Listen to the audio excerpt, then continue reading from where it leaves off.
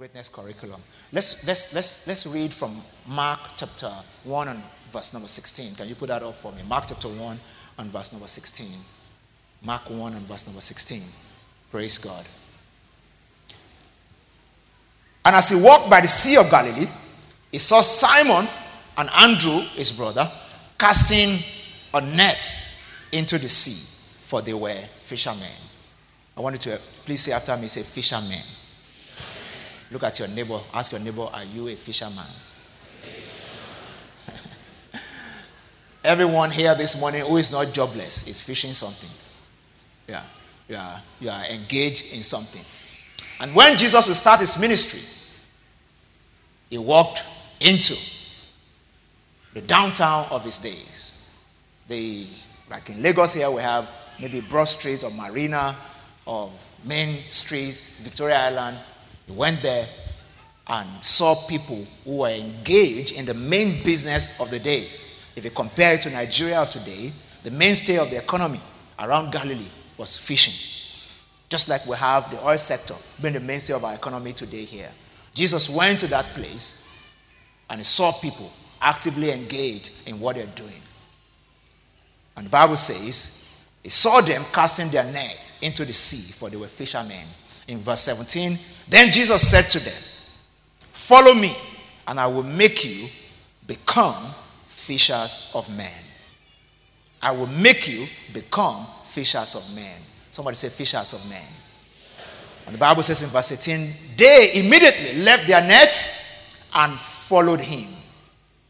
And when he had gone a little further, verse 19, when he had gone a little further from there, he saw James, the son of Zebedee, and John, his brother, who also were in the boat mending their nets. And immediately he called them, and they left their father Zebedee in the boat with the hired servants and went after him.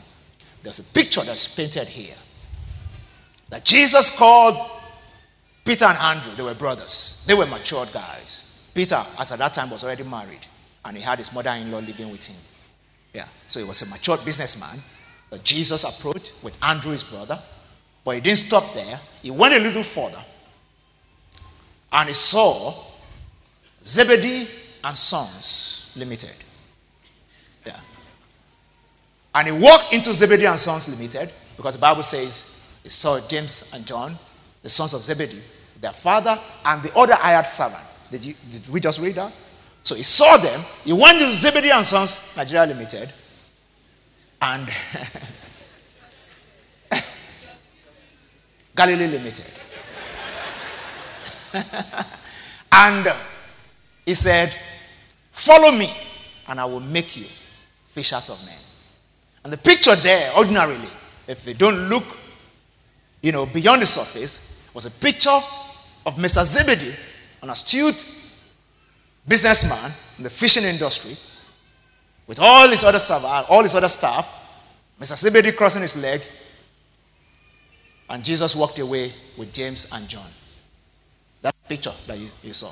And in your mind, you interpret it as in because he carried anointing. So we equate anointing to jazz. You understand?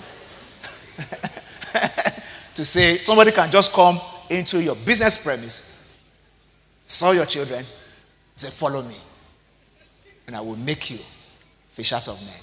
And they will follow him, and you just be looking at them as they are going. You and I know what can ensue from that kind of situation.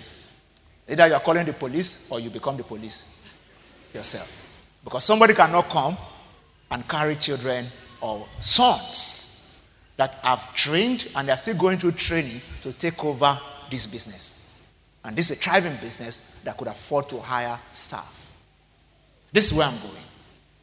The calling of Jesus, whether to Peter and Andrew, who were grown-ups and, married men, adults, or to James and John, who perhaps may be in their mid-20s or late 20s, the one thing that is central to that calling was that whatever he said there was strong enough for grown-up adults to see a life that is beyond survivor. Whatever is said there made Zebedee think that these guys will turn out better if they go with this man than if they stay with me. The plans that I have for them cannot be compared to the plans that this man has for them. That was why he allowed them to go. The Bible may not have recorded everything. Don't forget that the Bible is written in codes. Yeah. You have to summarize what transpired in a space of time in one or two statements. Are you still with me today? But the truth is this. Whatever Jesus said there made Zebedee to say, this man has better plans. Can you let me look at your neighbor and say, God has better plans for your life and for your future.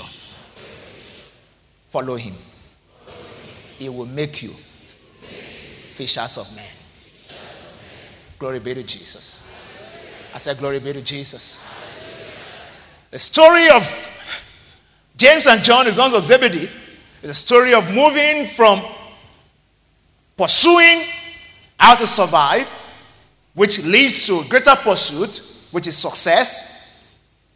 You know, we always move from survival to success, but we stop there. Not knowing that both survival and success, they are instincts that are actually preparing us for the real deal, which is the end, which is significance. The calling of Jesus to James and John, the sons of Zebedee, or to Peter and Andrew, his brother, was a call to repositioning. A call to move from success, for instance, for Peter and Andrew, is a call to move from success to significance. For the younger guys, was a call to move from survivor, getting the right training from their father and all that, to a shift of perspective. You can do a lot much more with your life than what you are doing right now. And there's one way to get into it is when your focus has shifted from survivor to significance. That was a calling that Jesus had for these people. So, becoming fishers of men was a grander vision. God has a grander vision in mind for you and I. Moving from fisherman to fishers of men is a grander vision. It's still about fishing, but there are only two things you can do with fish. You either catch it and eat it or sell it. One speaks to survivor, the other one speaks to success.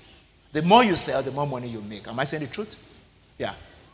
So it's either you eat it to survive or you sell it to have some sense of success. Those are the only two things you can do with it. Yeah. When it comes to becoming fishers of men, there's a whole lot. There's a whole lot. Because a human being is the greatest asset of God on this planet.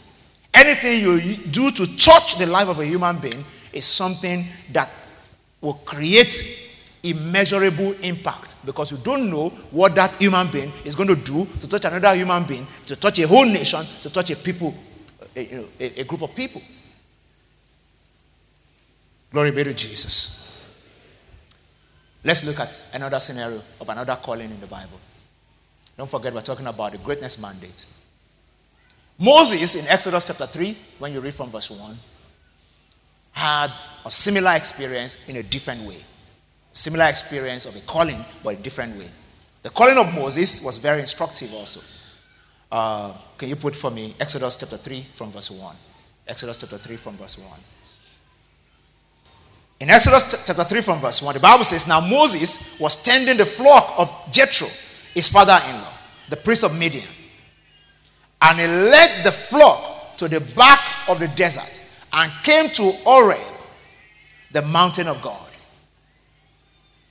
And the angel of the Lord appeared to him in the flame of fire from the midst of the bush. So he looked, and behold, the bush was burning with fire, but the bush was not consumed. Then Moses said, I will now turn aside and see this great sight, why the bush does not burn. And when the Lord saw that he turned aside to look, God called to him from the midst of the bush and said, Moses, Moses. And he said, here I am. Before this time, Moses had had a great life. You can put it in different contexts. An okay life, a good life, a great life. He had the opportunity to be brought up in Pharaoh's palace.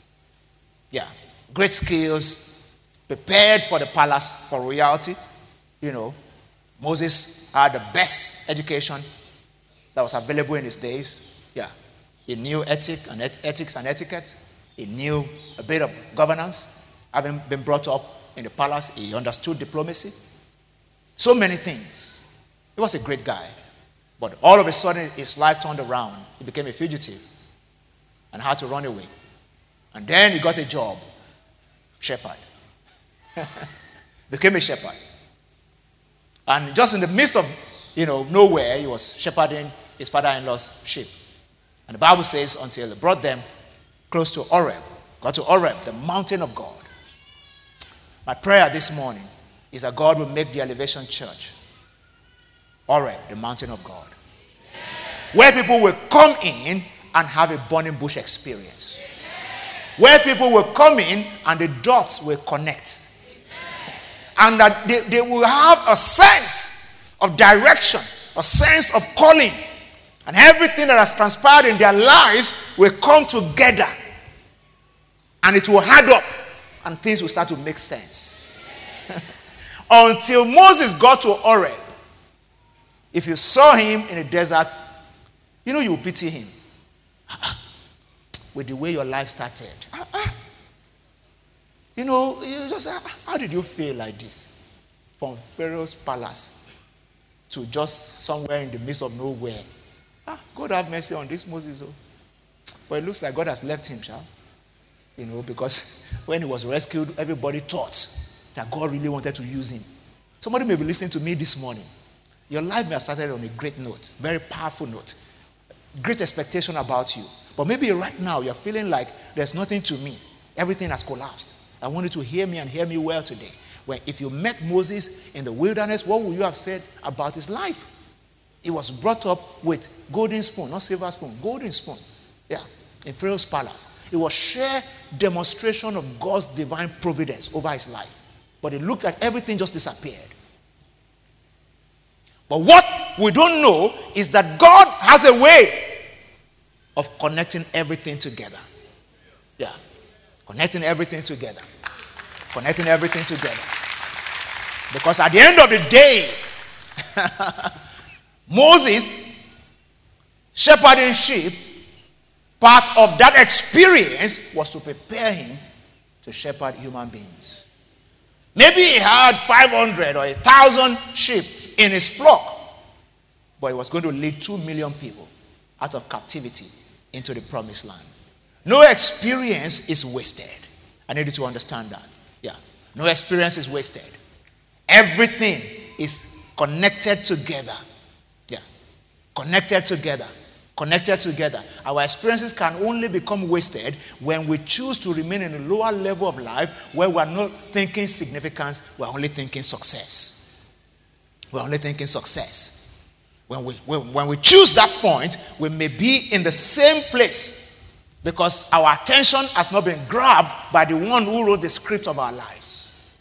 When God, who wrote the script of your life, grabs your attention, it starts to give you burning bush experiences where you see something beyond where you have been. When you start to understand where God is taking you gradually. Somebody stay with me today. Moses would have thought, this is going to be how I'm going to spend the rest of my life. All the experiences in the palace will be wasted. God was sending him back to that same palace. Yeah. If you're a stranger in the palace, I've never been to a palace before. Even the devil will be playing with your mind. If you take that entrance, there's CCTV there. They will see you. They will just kill you. There are snipers there. Moses knew all the corners of the palace. Yeah. It was a familiar terrain. He grew up there. I don't know if you understand what I'm saying. He spent his growing up days and his early adult years in all that terrain. Yeah. Even in conversation with Pharaoh, there are certain slangs and innuendos that he will understand because he grew up there. He knew everything. Who else should go and confront him? Or was it about gathering sheep and walking through the wilderness? He had that experience. God used sheep to prepare him for the recalcitrant Israel. If you have not shepherded sheep, that will make your life easy. If they give you goat, you will kill them. Yeah. I don't know if you understand what I'm saying. I'm just trying to let you know that God doesn't make mistakes about your life. Because sometimes we don't ask the right questions about our lives when we misinterpret things. Wherever you are right now, whatever phase or season of life you are right now, the dots will connect when you get your burning bush experience. My prayer this morning, that as we move beyond these 8 years, the status of this church will become that of Mount Oreb. Yeah. Where people will come. We've heard many testimonies of burning bush experiences. You saw it in the video, but it's scaling up. Where people will watch us in the media and something will connect. Yeah. People will read something from the Elevation Church and something will connect. We'll get into a particular industry, do stuff. A member of the Elevation Church will show up somewhere, and just what you are saying will make people shape their destiny, will reshape the destiny. That as a member of this church, you walk into an organization, maybe you are making a presentation, you are consulting for them, you are doing something. The idea you are bringing on the table, from the standpoint of significance, will change the mind of the board to reorganize why they exist. Yeah. People who are only looking for Abuja contract and how to collect national cake will now become builders of nations. Glory be to Jesus. I said, glory be to Jesus. It's very important that we understand that God often calls us in line with our gifts, talents, or natural inclinations. He will call us along the line of our gifts, talents, and natural inclinations. So the skills you picked up in the different seasons of life will become valuable in your future. No gift, talent, or experience is wasted. That's what I'm trying to communicate today. That's what I'm trying to communicate today. Becoming fishers of men was a grander vision. God has a grander vision in mind for you. It's not just about being a fisherman. It's not bad to be a fisherman. It's a means to an end, not an end in itself. It's not an end in itself. So becoming a fisherman, or becoming fishers of men, was a grander vision. It's a grander vision. The fisherman is focused on self and survival. The fisher of men is focused on impact and purpose. It's a world of difference. Self and survivor, impact and purpose. And the lowest level of living is survivor. Yeah. If there's anybody listening to me here this morning, all the people who interact with this material after now, the lowest level of living is survivor. If all you're thinking about now is survivor, you are still at the lowest level of living. I pray over you today that God is lifting you to the next level. I said God is lifting you to the next level. So you must move from survivor to impact. Yeah. You must move from survivor to impact. Moving from survivor to impact. In 1975, Bill Bright, the founder of Campus Crusade, and Lauren Cunningham, the founder of Youth with a Mission, both of them Americans, they developed this concept that's now been popularly known as the 7 mountains of influence, of societal impact. The 7 mountains of culture of societal impact. The whole idea is about how we bring godly change to a nation by reclaiming its 7 spheres or mountains of societal influence.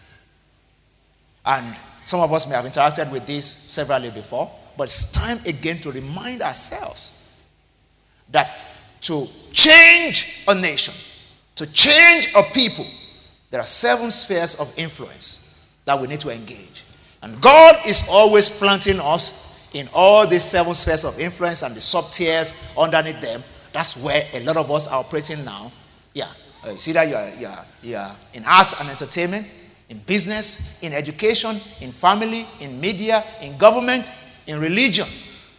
And religion there, put together social sector, generally, charitable sector, the different things that we do there.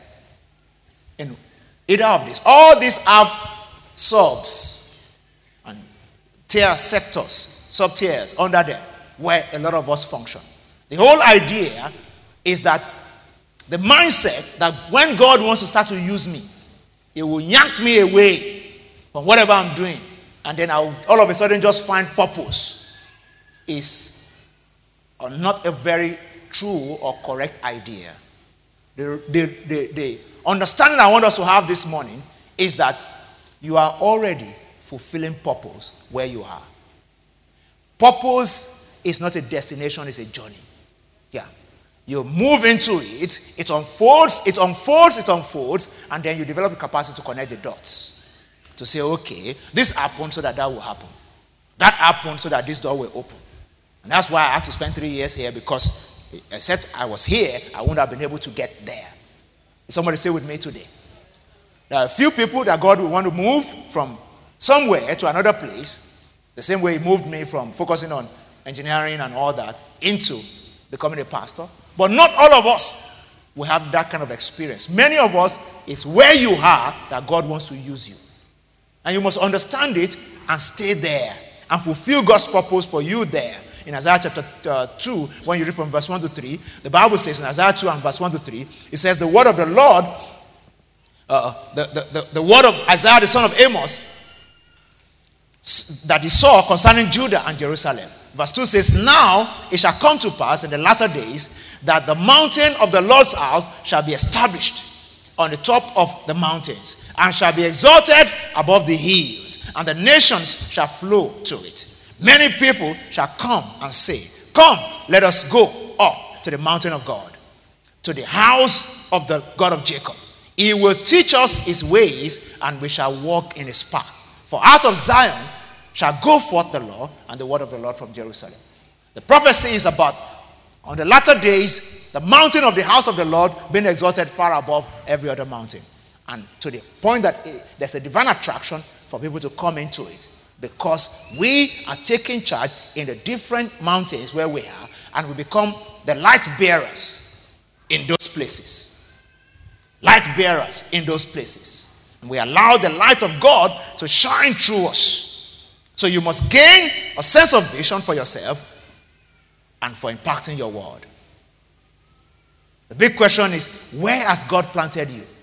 And are you impacting your environment where you are planted? Are you impacting your environment where you are planted? The vision of this church is to be that Oreb, the place where men and women will discover destiny, where the lines will connect, where we'll see what God wants to use us for, and then we're launched into the fullness of the things that God has in mind for us. A life that is spent only on a sense of survival or success can only achieve small. A life that is focused on significance is already positioned for success and all the trappings of success. Yeah, I was saying in the first service that if you are a businessman and your biggest dream is to own a private jet, poverty is worrying you. Poverty mindset. Why did I say that? Because a private jet is not an end, cannot be a vision. It's a means to an end. It's a tool that you use for business. That is not your business. That should not be the vision of a businessman. I want to fly a private jet. I don't know if you're getting what I'm saying. Neither should a house in Banana Island be your vision. That is too small as a vision. God wants to use you to make definite impact. People who own plenty of houses, in Banana Island with zero impact, we don't know them, they will die like a chicken one day and disappear from our imagination. I'm telling you the truth. Yeah. Nobody will live forever. So it's not like I'm cursing anybody, no. And by the way, it's not bad to own a house in Banana Island. All I'm saying is that it's not an end in itself. It's a means to an end. When you focus on a life of significance, success becomes a natural byproduct. Yeah. It's a natural byproduct. It's a natural byproduct. Look at the people, some great stories that I've read before. Somebody like Henry Ford, who just made up his mind and wanted to live a life of impact. When he developed the automobile engine to drive the first non-horse driven cart, it was expensive and it was only the rich people in America that could afford it. Henry Ford says, we're going to create an assembly line that will churn out the Model T. One color, one model, so that the average American person can buy a car. That was a game changer. Even his board misunderstood him. I think he had to start another company to be able to run the Model T idea. But that's the only reason today why we can still remember him as a person of impact, not as a rich man. Little wonder, I think after his demise, his son started the Ford Foundation. The Ford Foundation is one of the biggest donor agency in the world today. I met the CEO of the Ford Foundation at Harvard Business School, I think was that July or so? Yeah. I had dinner with this young man, a Chinese guy.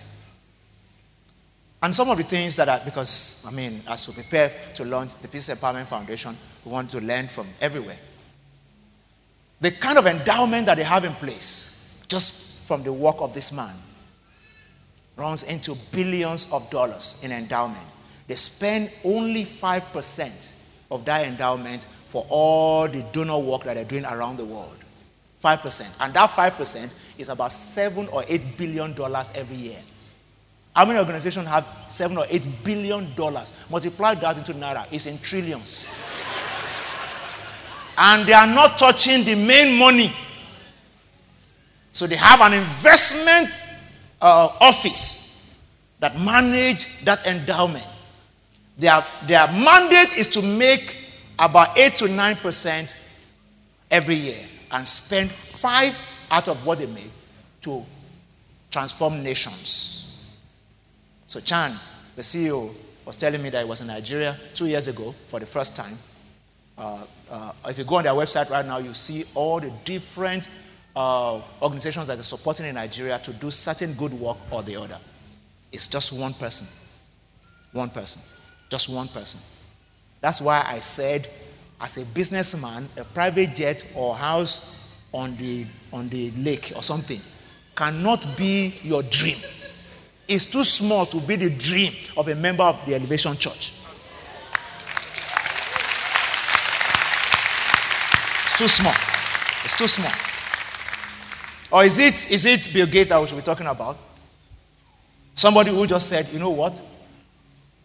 See, at 15, Bill Gates and Paul Allen wrote their first software to manage traffic in Seattle, their city where they grew up. And they made $20,000. They were 15-year-olds. Go and read it.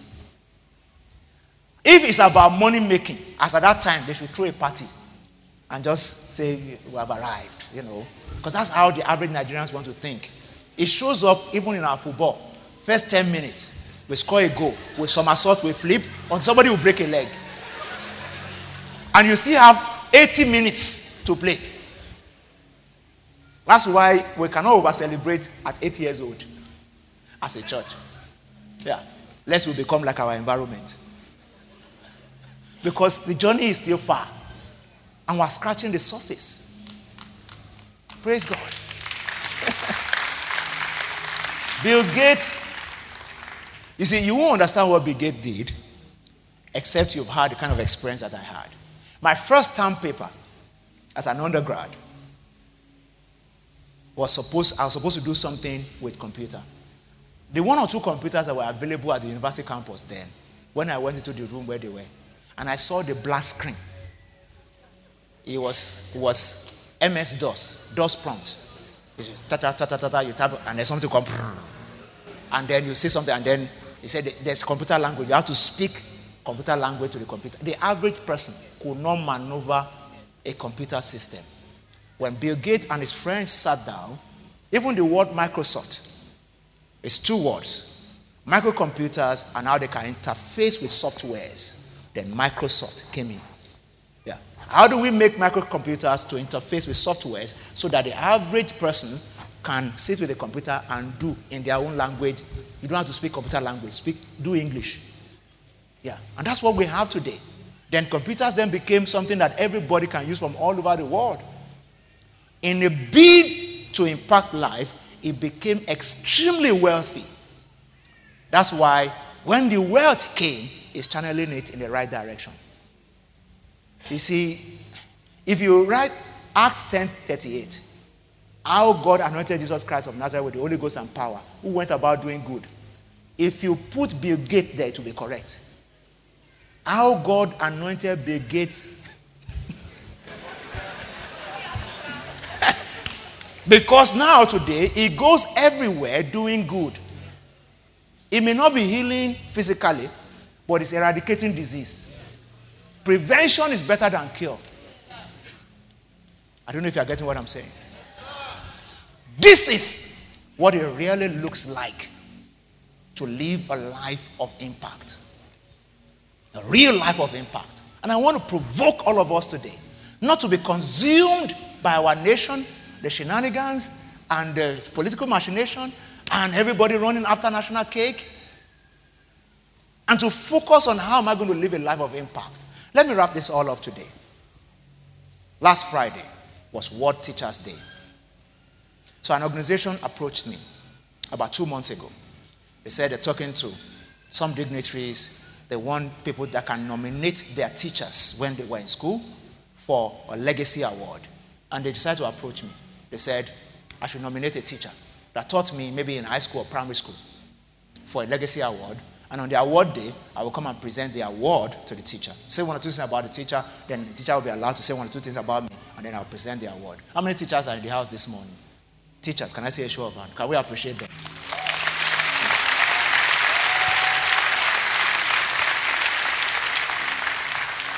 So I dropped the name of my English teacher, English and English literature teacher at Government College Ibadan. He taught me in the mid-80s as an high school student. And, you know, he showed up on Friday. They communicated with him, arranged, and all that, and he showed up. The story is this. This man, when I met him in the mid-80s, he was just one happy-go-lucky guy. He was in his late 20s or so, graduated from Obafemi Awolowo University. He was a Kegite in university. So he had all those songs. So he'll be singing those songs to us. He will attract us. Young boys will love guys with swag.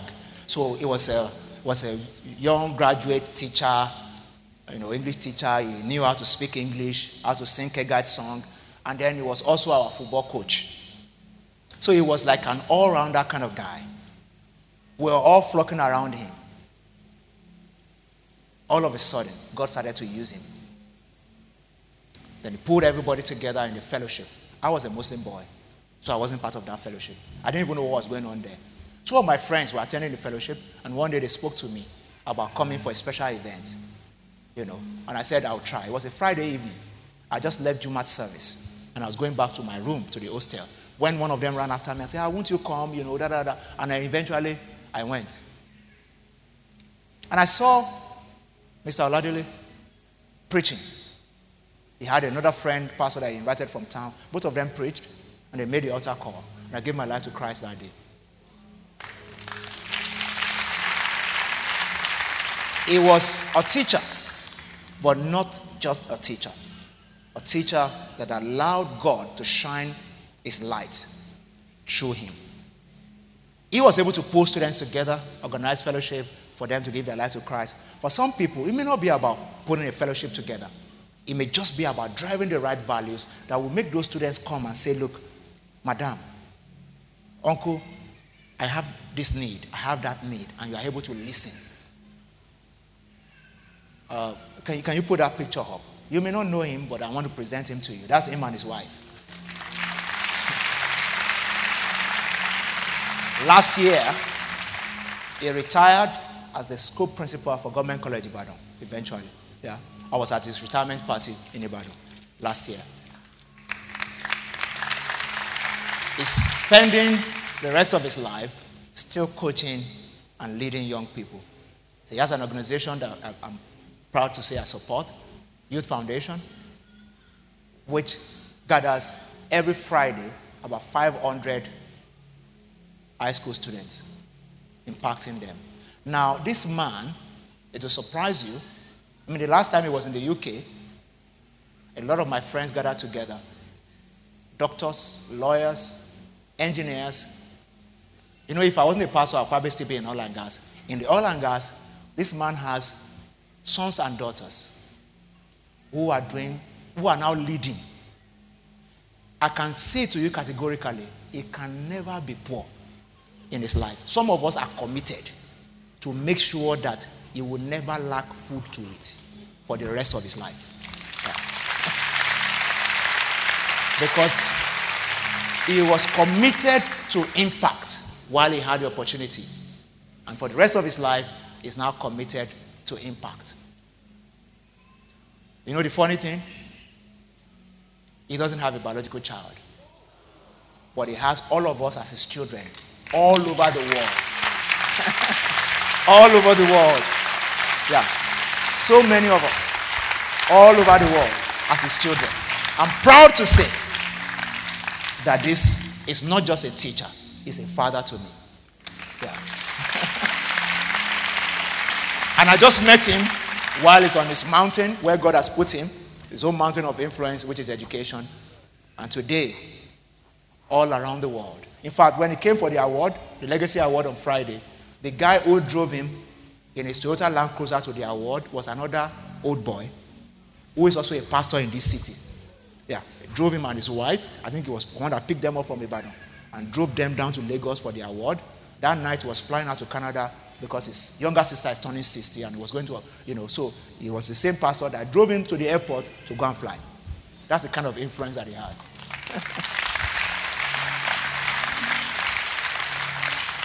I want you to help me look at your neighbor and tell your neighbor, it's time to shift to impact. It's time to focus on impact. Say success is not enough. Impact is the real deal. Significance is the real deal. I want you to lift your two hands to Jesus this afternoon and just say, Lord Jesus, help me to live a life of impact. Say it to him in your own words right now as you open your heart to him and say, Lord, I want to live a life of impact. I want to live a life of impact.